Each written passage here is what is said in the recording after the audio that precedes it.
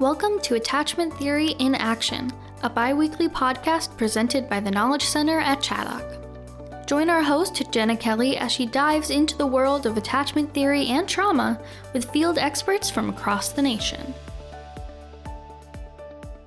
Hey there, my Attachment Theory in Action podcast listeners and viewers. I'm your host, Jenna Kelly, and I hope this interview finds you well wherever you are listening or watching today. And I'm really excited to share this next conversation with you because it was just like sitting down with a friend, because he is a friend, he's a colleague, and he's just a very well-rounded, thoughtful clinician, trainer. He's also the executive director of the Knowledge Center at Chaddock. And we're dedicating this episode to a very special leader within Chaddock, Debbie Reed, our past president and CEO, who unfortunately passed away recently. And so she was kind of the inspiration for us talking about attachment styles in the workplace, which is something that research has not paid enough attention to. It's starting to get more traction in the last few years, but that's why I'm glad that him and I just have a chance to think about it together and how it applies to the various work dynamics and to the outcomes of our work. And we also think together about some strategies because our attachment styles are always there. They're always impacting relationships, regardless of the setting. And there's always an opportunity to better understand those and to do more healing and work on ourselves. So cool to sit down and talk with Josh. And like I said, with him being the executive director of the Knowledge Center has so many cool offerings that's all about supporting professional growth in attachment-based and in trauma-informed work. There's also a conference coming up on campus at the Knowledge Center, which is in Quincy, Illinois. It's the third annual Trauma-Informed Relationship-Focused Schools Conference on March 6th and 7th. So I know that's not much time by the time you're hearing this, but there's also going to be recordings available of the presentations, and Michael Trout will be speaking, who's a dear friend of Chaddock and of this podcast, who's been on many times before.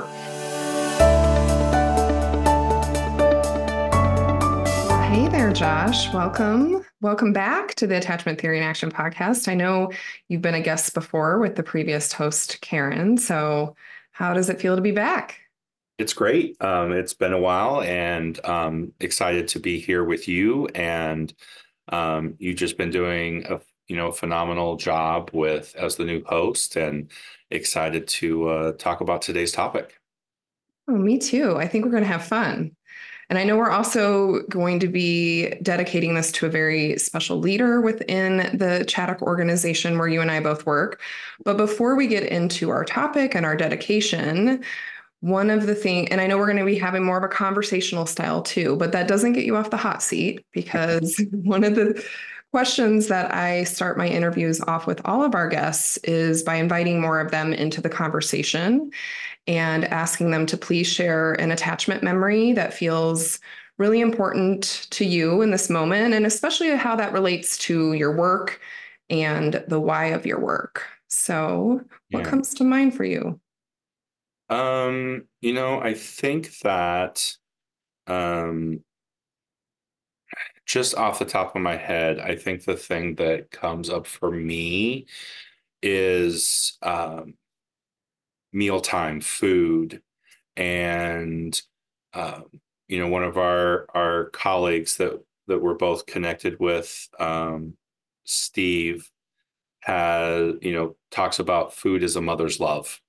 Mm-hmm. And as I think about my mom in particular, she did a lot of things with collecting recipes and having me be a part of cooking. And I have a lot of memories of doing that. And one of my favorite memories is when I was very young, I had a summer project where she had me mail off letters to different family members across the country asking for their favorite recipe.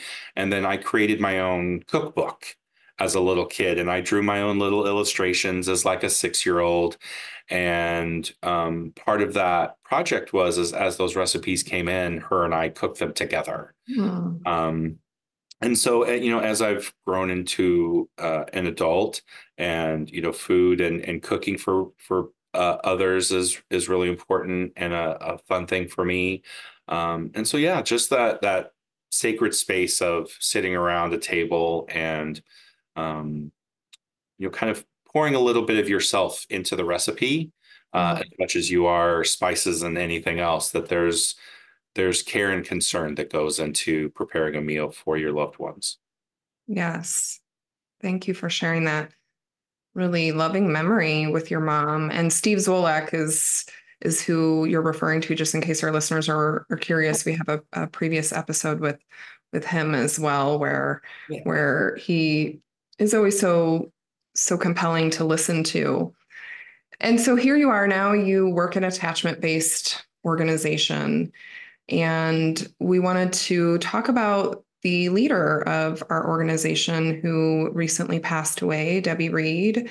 So, what do you want to say about her as we dedicate this episode to her? Yeah, I think that when I think about well, first, Debbie had been with Chaddock for almost 30 years, and I have just celebrated my 20th year here at Chaddock. And so I grew up professionally here and really got to know Debbie in a variety of ways, and most recently as my direct supervisor, as the executive director of the Knowledge Center. And so I got to know Debbie very well. And she is a phenomenal leader. She is a phenomenal visionary, and being able to not just see the vision, but be able to communicate that in a way that inspires other people. And she was also an amazing friend and colleague, and just human being. Mm-hmm. And she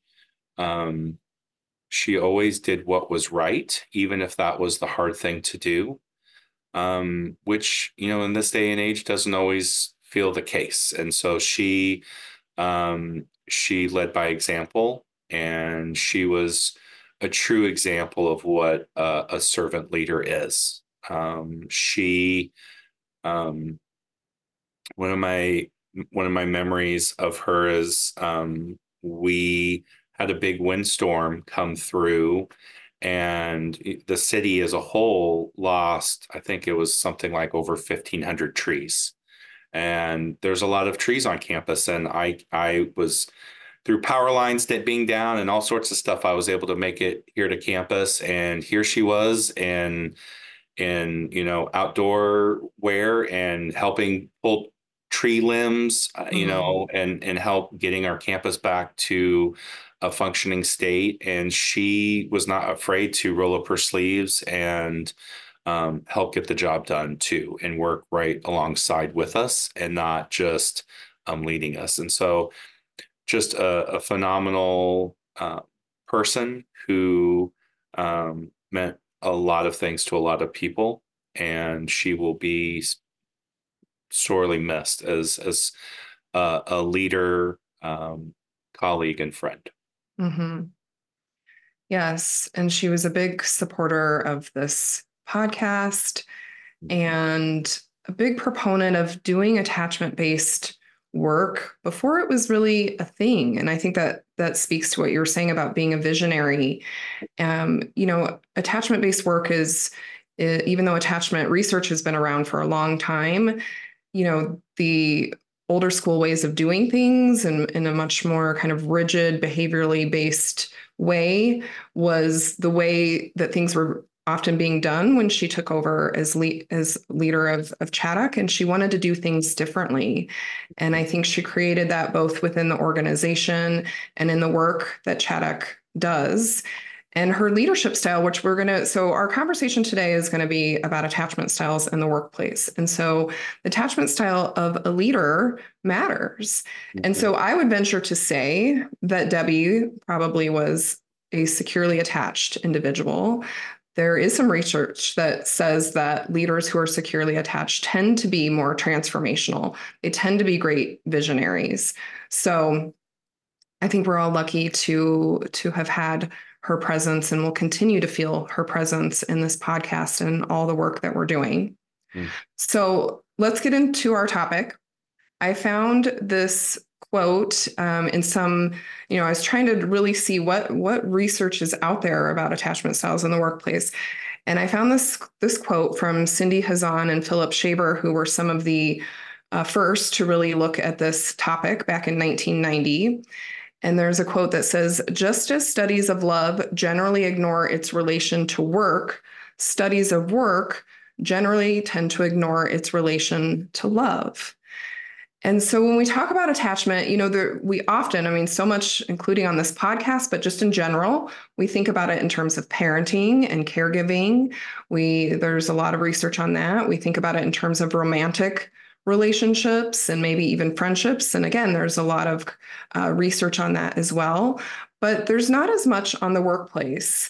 And there is more that has come out in the last, few years. So that's exciting. But I think it's such an important, inquiry for us all to really think about the way attachment styles show up at work. So let's do like a quick little attachment 101. So I know a lot of our listeners and viewers are very well versed in attachment, but we could have some new listeners. I hope we do. And we could also just have some people that would appreciate a refresher. So about 50% of the population are classified as securely attached individuals, which is usually the result of their primary caregiving being very trusting and consistent. And so the securely attached individuals then often see the world as very trusting and good. And not to say that it's all perfect and Pollyanna, but then they're able to express their needs. They're able to form close and secure relationships. And very importantly, they're able to receive their needs being met. They're able to trust that that's going to happen and receive proximity and tenderness and closeness. And then the other approximate 50% of the population is classified as insecurely attached. And insecurely attached has different subtypes. And so as children, this is often either what we call anxious ambivalent, where their primary caregiving was often very inconsistent. And so maybe sometimes the caregiver was very attentive to their needs, but other times maybe rejecting. And so this young child can't make sense of it. And so and often there can be some role reversal going on too, where they're then tending to the parent or caregiver's needs. And so as adults, they then bring this, what we may call later on preoccupied classification, where they they seek closeness and they want closeness. They're very often afraid of abandonment, but they have actually receiving that closeness can feel very threatening because they haven't gotten to trust as securely individuals have that you're really going to be here to meet my needs. And then we have the other insecure category, which is avoidant, and later as adults can become what we call dismissive.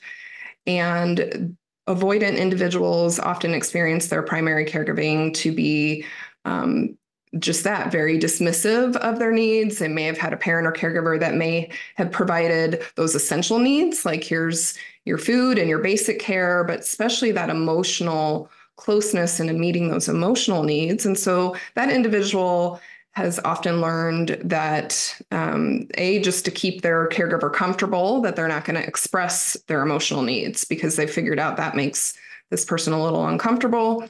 And so they become very self-reliant because they have learned that they can't always trust others to meet those emotional needs. And then there's a third subtype that I don't think we're going to talk as much about today, not that it can't show up in the workplace, but that's disorganized. And that's often when there's been extreme abuse and trauma.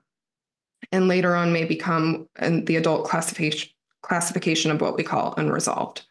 So let's talk about, and I also want to say that there's always an opportunity for those with a more insecure type to go on to experience what we call earned or learned security through later relationships, romantic relationships, friendships, and maybe even in the workplace, because there are so many relationships in the workplace. And just hearing you that you've been at Chaddock for 20 years, I'm sure you've experienced a lot of relational growth at Chaddock. So let's talk about, how do we think these different styles show up, Josh? Let's start with secure individuals. What do we think? Well, when I think about, how does this show up, I think that, again, when we think about tenure, and just the, I would think that it shows up differently depending upon how long somebody's been here, right? So if you're, depending upon your attachment style, in the beginning, you may feel more comfortable because the relationships haven't really formed yet. They're not that more intimate. But when you have been with an organization or with a specific employer for 5, 10, 15, 20 years, and you end up spending, sometimes I spend more time with people that I work with than people in my own family. If I think about, the 40-hour work week and how closely I might be working with somebody, I think that that's the first thought that comes into my mind, is I wonder how our attachment styles might manifest themselves differently, or at least maybe those behaviors or those patterns show up differently depending upon how long you've been with an organization or with the same employer. Mm-hmm. Yeah, that's an interesting thought. And I think there's that opportunity to move towards security if you're an individual who maybe wasn't secure when you started by the different workplace relationships that you formed. And there's also an opportunity to maybe perpetuate insecure styles as well. And so, we know, like I said, from the research that is out there, that secure individuals tend to report higher levels of job satisfaction. They tend to be more creative, more confident. They may experience less burnout. They work well with others. They form those close relationships, and they value relationships. And what's interesting, though, this was back in 1990, so I don't know if this is true or just a one-off, but when they looked at different occupational categories, that teachers were more likely to have a secure classification. And makes sense that they're then in a role where they're providing care to children and others. Yeah.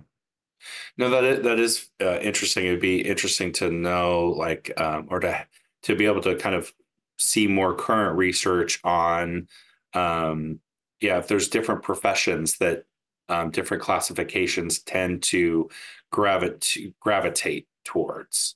Mm-hmm. As something that you said that kind of stuck out, it's kind of lost its way in my mind, though.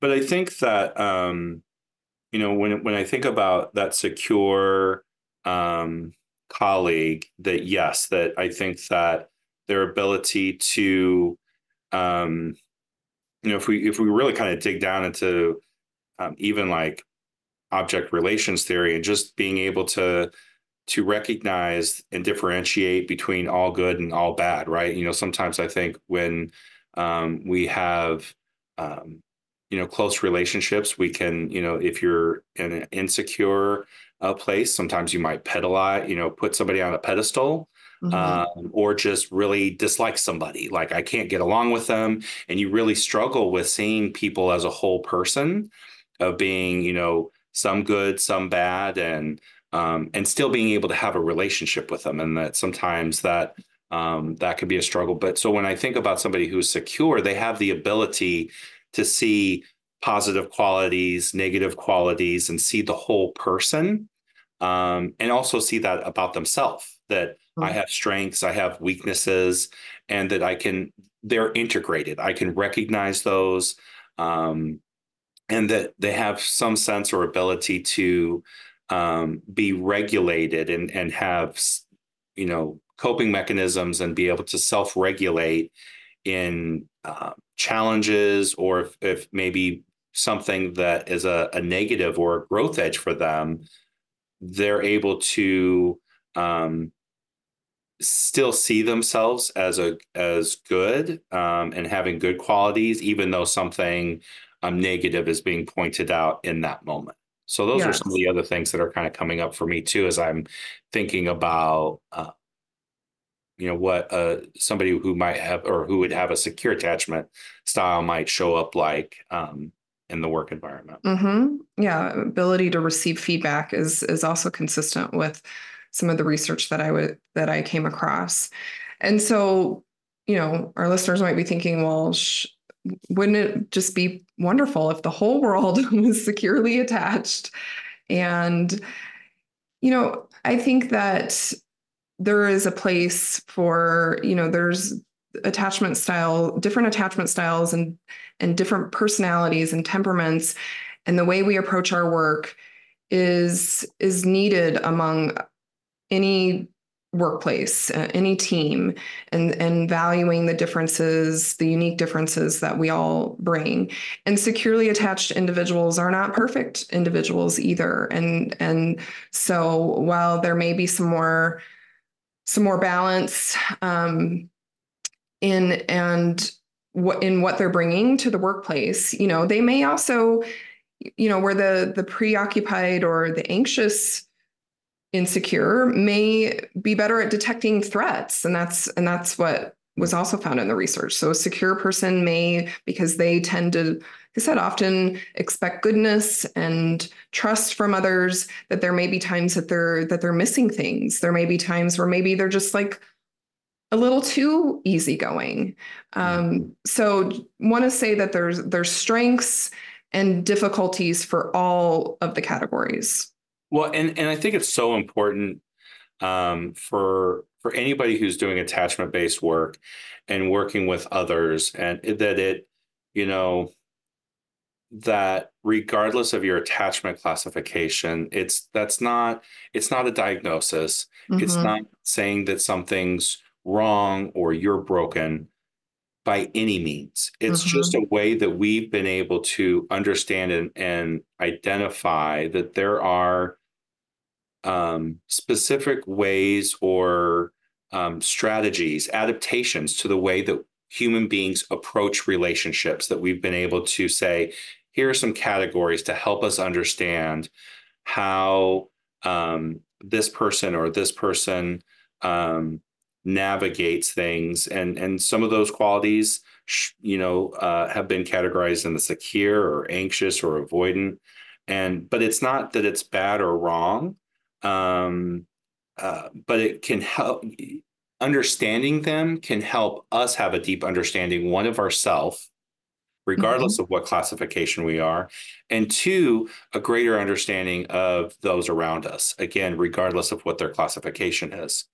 I think the other thing that is so important, and I'm sure many of our listeners to the podcast already know this, but I think that people who aren't steeped in attachment work, say and it's almost like a pet peeve of mine when someone says, oh, they're attached or detached. Like they use language that's very kind of binary, where really attachment is such a spectrum. You don't either have an attachment or not have an attachment. There's a lot of gradient to that, to the different attachment styles and how they manifest themselves in our behaviors and in our approaches. And so, I think that it's also important to remember that you can be attached and have some avoidant or anxious tendencies. Absolutely. That maybe if under certain stressful situations or certain events could happen that could kind of push you into that to a different category for that period of time. And so I think, again, I think it's just a wonderful tool for us to have a deeper understanding of who we are as human beings and how we connect to each other as human beings. as a tool to gain deeper understanding and empathy and compassion for ourselves and for those who are around us. Yes. Yes, I think that's a really important thread of this conversation, is that the more we understand about our own styles and recognizing, like you said, these are not fixed. They can be very contextual. They can be very dependent on who we're in relationship with. But the more we understand about ourselves and the more we understand that about others, it's going to strengthen the way we work together. And when we are working together well, then the work that we're doing with others, especially a lot of us listening are in the helping field or the teaching field. And so then this impacts the work that we're doing with others. And that's the final outcome that we really need to be thinking about. Why does this matter? Mm-hmm. Well, and I think too that, one of Chaddock's tenets is that when we approach the treatment process, is that the relationship formed between parent-child, that relationship is our primary client. Mm-hmm. And I think that that's why attachment-based work is so important to us, and that it helps us understand how those connections are formed, how they're maintained, when trauma might disrupt that process, that universal process of us connecting to our parents, and then how that connection then generalizes to our other relationships as we grow older and enter into other social settings, whether it's with an employer and colleagues, or with a spouse and with our own children. Mm-hmm. Yeah. So let's talk about the anxious ambivalent as adult may go on to be preoccupied. If that's kind of the predominant style that's showing up in the workplace, what do you think you might be more likely to see from these individuals in the workplace? So as I'm thinking about that particular attachment style, I think that some things that you might see are individuals that really are more focused on the relationship piece of the work environment than the work itself. They're really looking for seeking out approval, really struggle with hearing feedback, even if it's constructive, even if it's warranted, and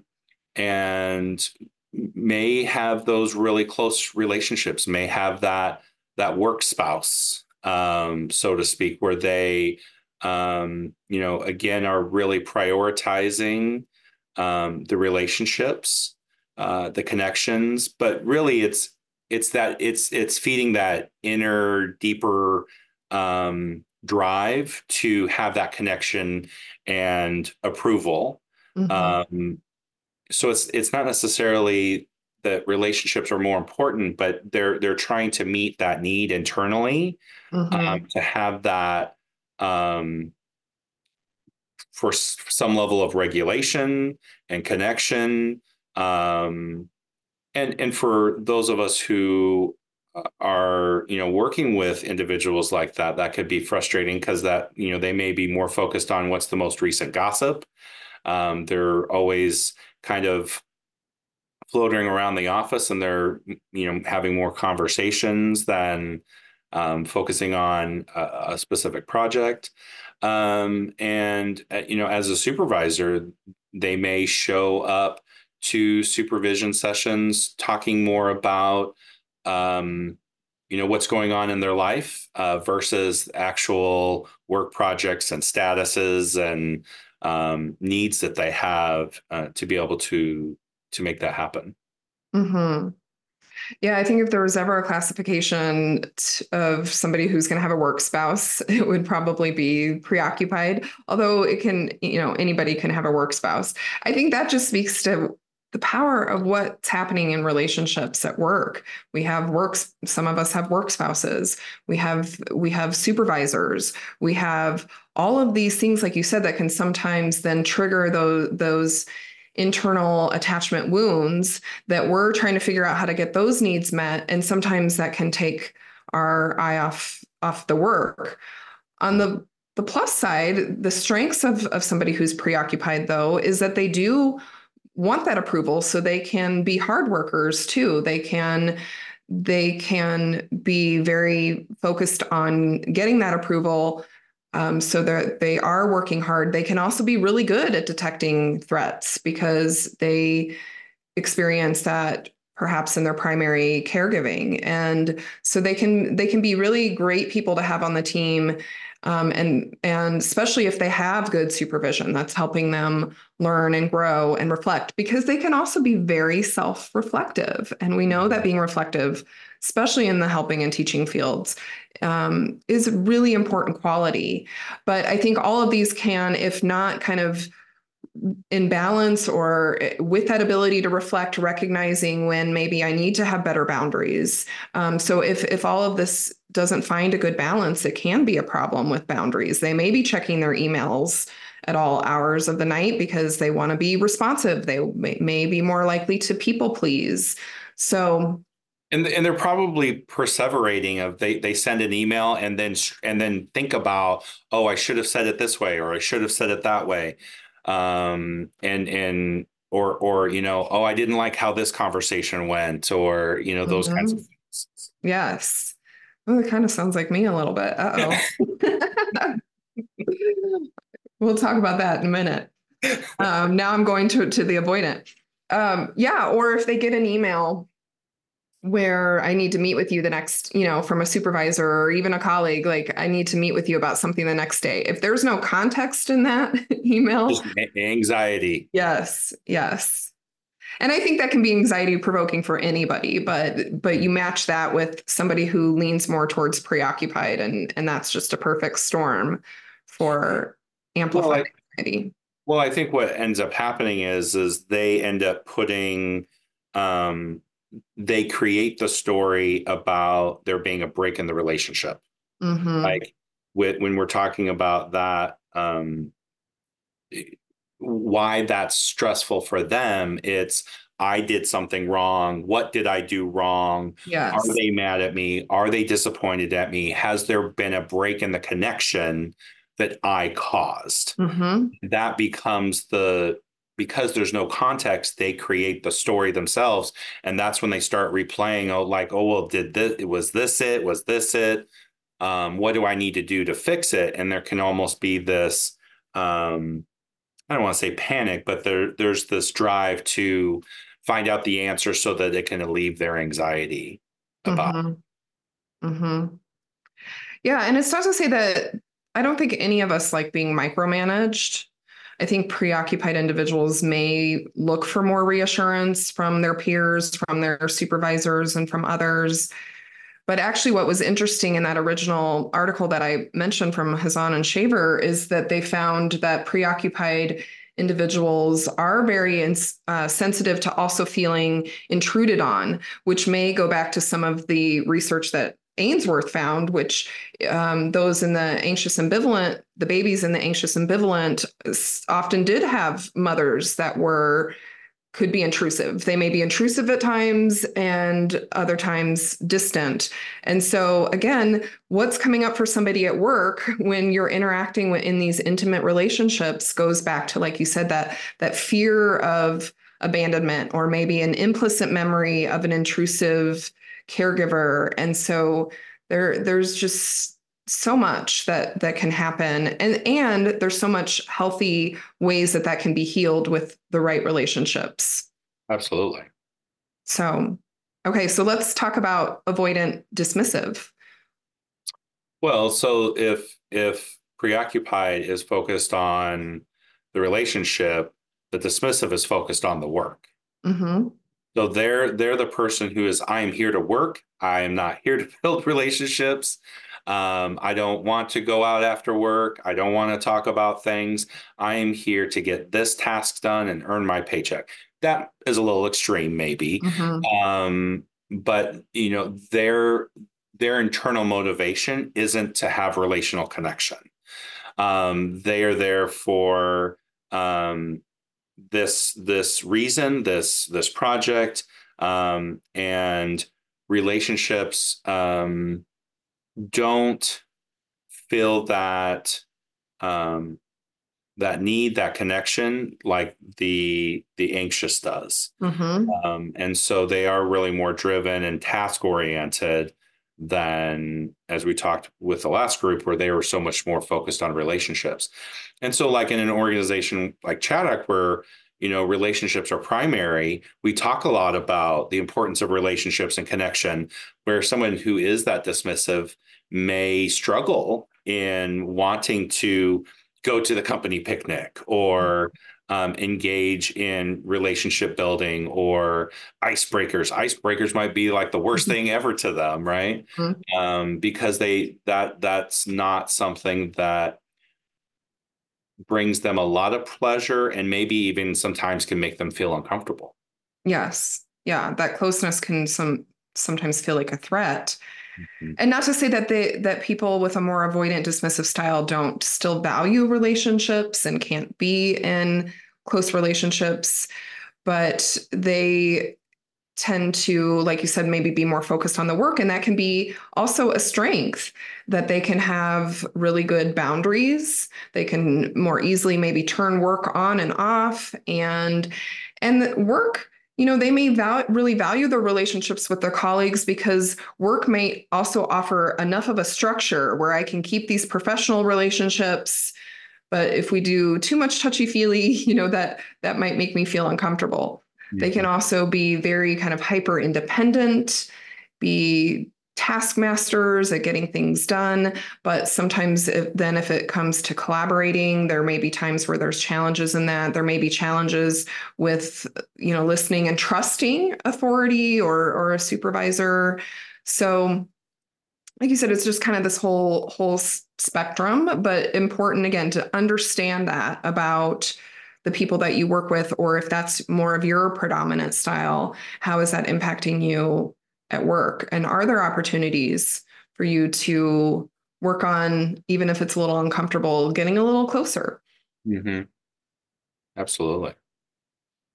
So I have a real world example that I'm going to bring into this of my own experience.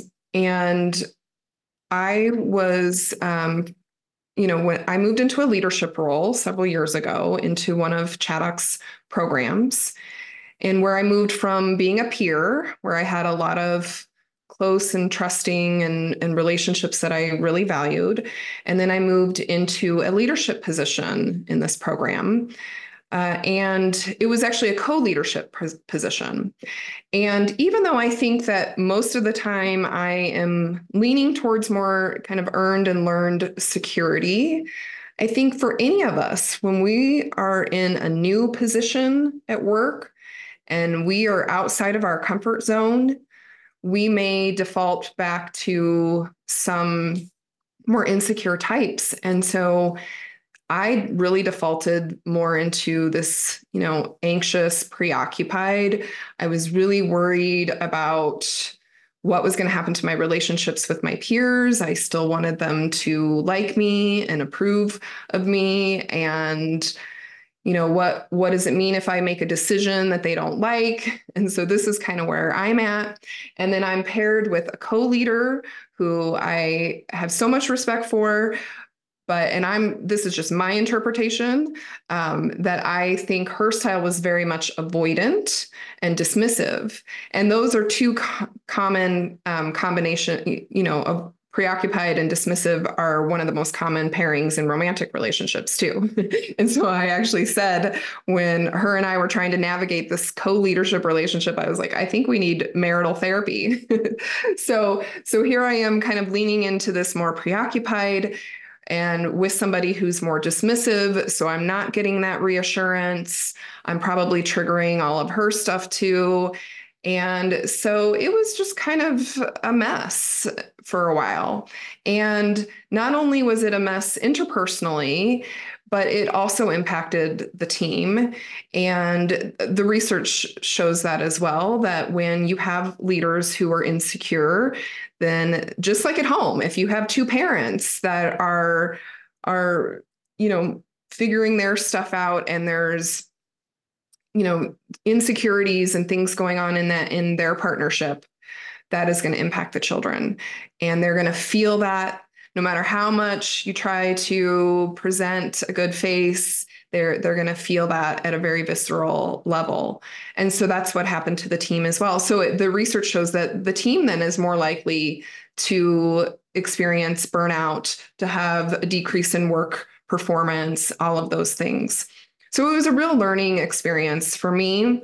I think I have started to get my grounding, and I'm now with co-leaders who we have a very close and trusting relationship. I think that that's really helped me, and I think I'm far less focused now on approval and in trusting my ability to make good decisions for the team and the program.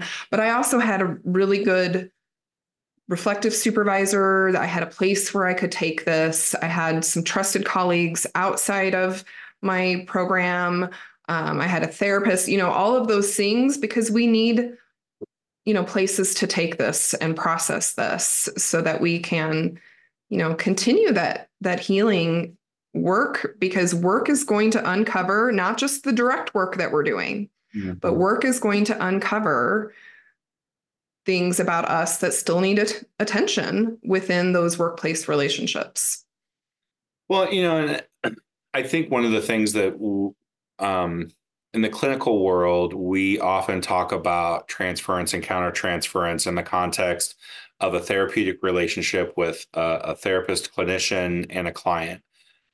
But we have to recognize that transference and countertransference can happen anywhere and with anybody. And, that includes our work with our colleagues and our coworkers, and being able to recognize that there are going to be times where things from our past are being touched upon, and that we are reacting in the moment to our past versus what's happening right in front of us. And, and I think that that's, just wanting to emphasize that in conjunction with what you were saying of the importance of self-awareness and self-reflection, of being able to say, this is who I am, and this is how I typically navigate relationships or navigate situations. This is how I show up when I'm under stress or when there's challenges, and that may look different.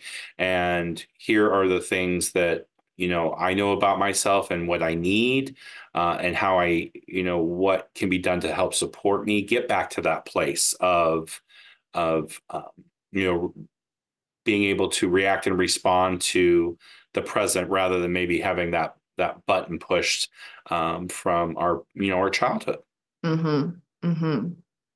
Yeah, and thank goodness I worked in an organization that was attachment based and so focused on relationships, so that we were allowed to get a little messy and have some places where we could process it. And so I think that, it speaks to that rupture and repair in attachment. And I think as we start to wrap up, thinking about what are the strategies that workplaces and individuals can employ to navigate the different attachment styles. And so for me, like I said, reflective supervision and good supervision is one of those strategies. So, that if those of you who are listening are not receiving that, you can also seek that sometimes outside of your organizations. Sometimes you may have to pay for that, but you should also be advocating that I need good supervision. What else, Josh? What other strategies do you think are helpful? Well, I think anything that can help us with our reflective functioning or our ability to have mentalization. And so anything that we can do, like, mindfulness would be examples of that, where we have a greater sense of, connecting our mind, body, and spirit, being able to be fully present in the moment, would be, very easy example of something that somebody could start today, and starting incorporating a mindfulness practice to help them be more aware of their reactions and responses to their internal states, internal stimulus as well as external stimulus. Mm-hmm. Yes. And I think especially for those who maybe lean more towards that anxious, preoccupied style, mindfulness, while it may be even more difficult for those individuals at times, can be really important to practice. And I think practice too, that's an important strategy, like trying different things out in safe situations where you can try different things on. For a preoccupied person, that might just be practicing some boundaries of when they're going to check their emails, when they're not going to check their emails, and just going a whole day of really having a good practicing with some good boundaries and turning that off. And what does that feel like? And maybe for somebody who leans more towards avoidant dismissive, they go to the company barbecue and maybe they don't stay the whole time, but they practice that. So yeah, any other thoughts on strategies? I really appreciate your thought about, just practicing and recognizing that it doesn't have to be perfect, so I think maybe setting expectations for yourself, and really thinking about why you're doing, what is it that you want that outcome to be? What are you wanting to be different? Mm-hmm. And just taking some time to reflecting on that. Like, what do you want the outcome of doing some different strategies to be, can help you pick that strategy, and do activities that will help move you in that direction, move the dial in the way that you're hoping for. So I think the other thing for me is what do you want things? Do you want things to look different? And two, how might they look different? Mm-hmm. Mm-hmm. Yeah. And ultimately thinking about that, how that impacts the direct work that you're doing, whether you're in a leadership role or doing direct service with children and families or teaching, because all of those wounds are going to get potentially triggered as well in those roles. So when we look at this kind of systemically, all the way from our relationships within our workplace down to those direct roles, it's going to make an impact no matter how we're looking at it. And Dr. David Wallen has a book, Attachment and Psychotherapy, and he was a past guest with our previous host, Karen. So that might be a great episode that we can also link, that really talks more about the way the therapist attachment style can impact the therapeutic relationship and alliance and the things that may be coming up for them when they're in those therapy relationships. So absolutely. Yeah, transcends in all places. So that's why I think it's so exciting that we're talking about it in the workplace. I hope that there continues to be more research coming out on the way this impacts the workplace. It's just an important way for us to understand ourselves and others. So anything you want to end us on, Josh? This has been a really fun conversation. I think that just touching on what you talked about, rupture and repair, is that life is messy, relationships are messy, and that there are going to be times where there is rupture. And I think that as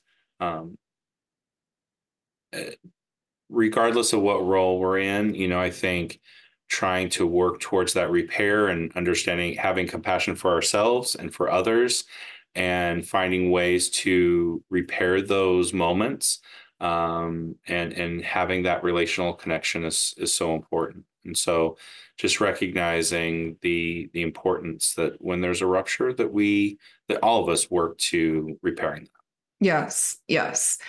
And I think that's, again, a chance for us to work it out in real time, because as children, we may not have experienced enough successful repair. And in the workplace, again, especially if you're working somewhere that really values attachment and repair, you can have the opportunity to do that. And maybe a dismissive person might say, well, I don't need repair, or I'm fine, I'm good. And a preoccupied may be more likely to get so preoccupied that maybe they can't even really step back enough to be part of that repair. But if you have individuals that can help support that. Again, it might be a supervisor, a different, trusted colleague. There's different practices. We've done circle practices within Chaddock when there have been ruptures. So that's something we can link in our show notes as well if you're wanting to learn more about circle practice. So yeah, we'll link anything we can think of that will be helpful resources. And, like I said, I just hope we keep talking and learning about this in the workplace so that we can keep doing amazing work with the clients and children that we're ultimately hoping to support. So thank you so much, Josh. This was really fun. Yeah, it was great. Thanks for having me on. Yeah, take care. If you enjoyed the podcast, please leave us a review and share with your friends and coworkers. You can also connect and chat with other listeners through our Facebook group. On behalf of all of us here at the Knowledge Center, thanks for tuning in.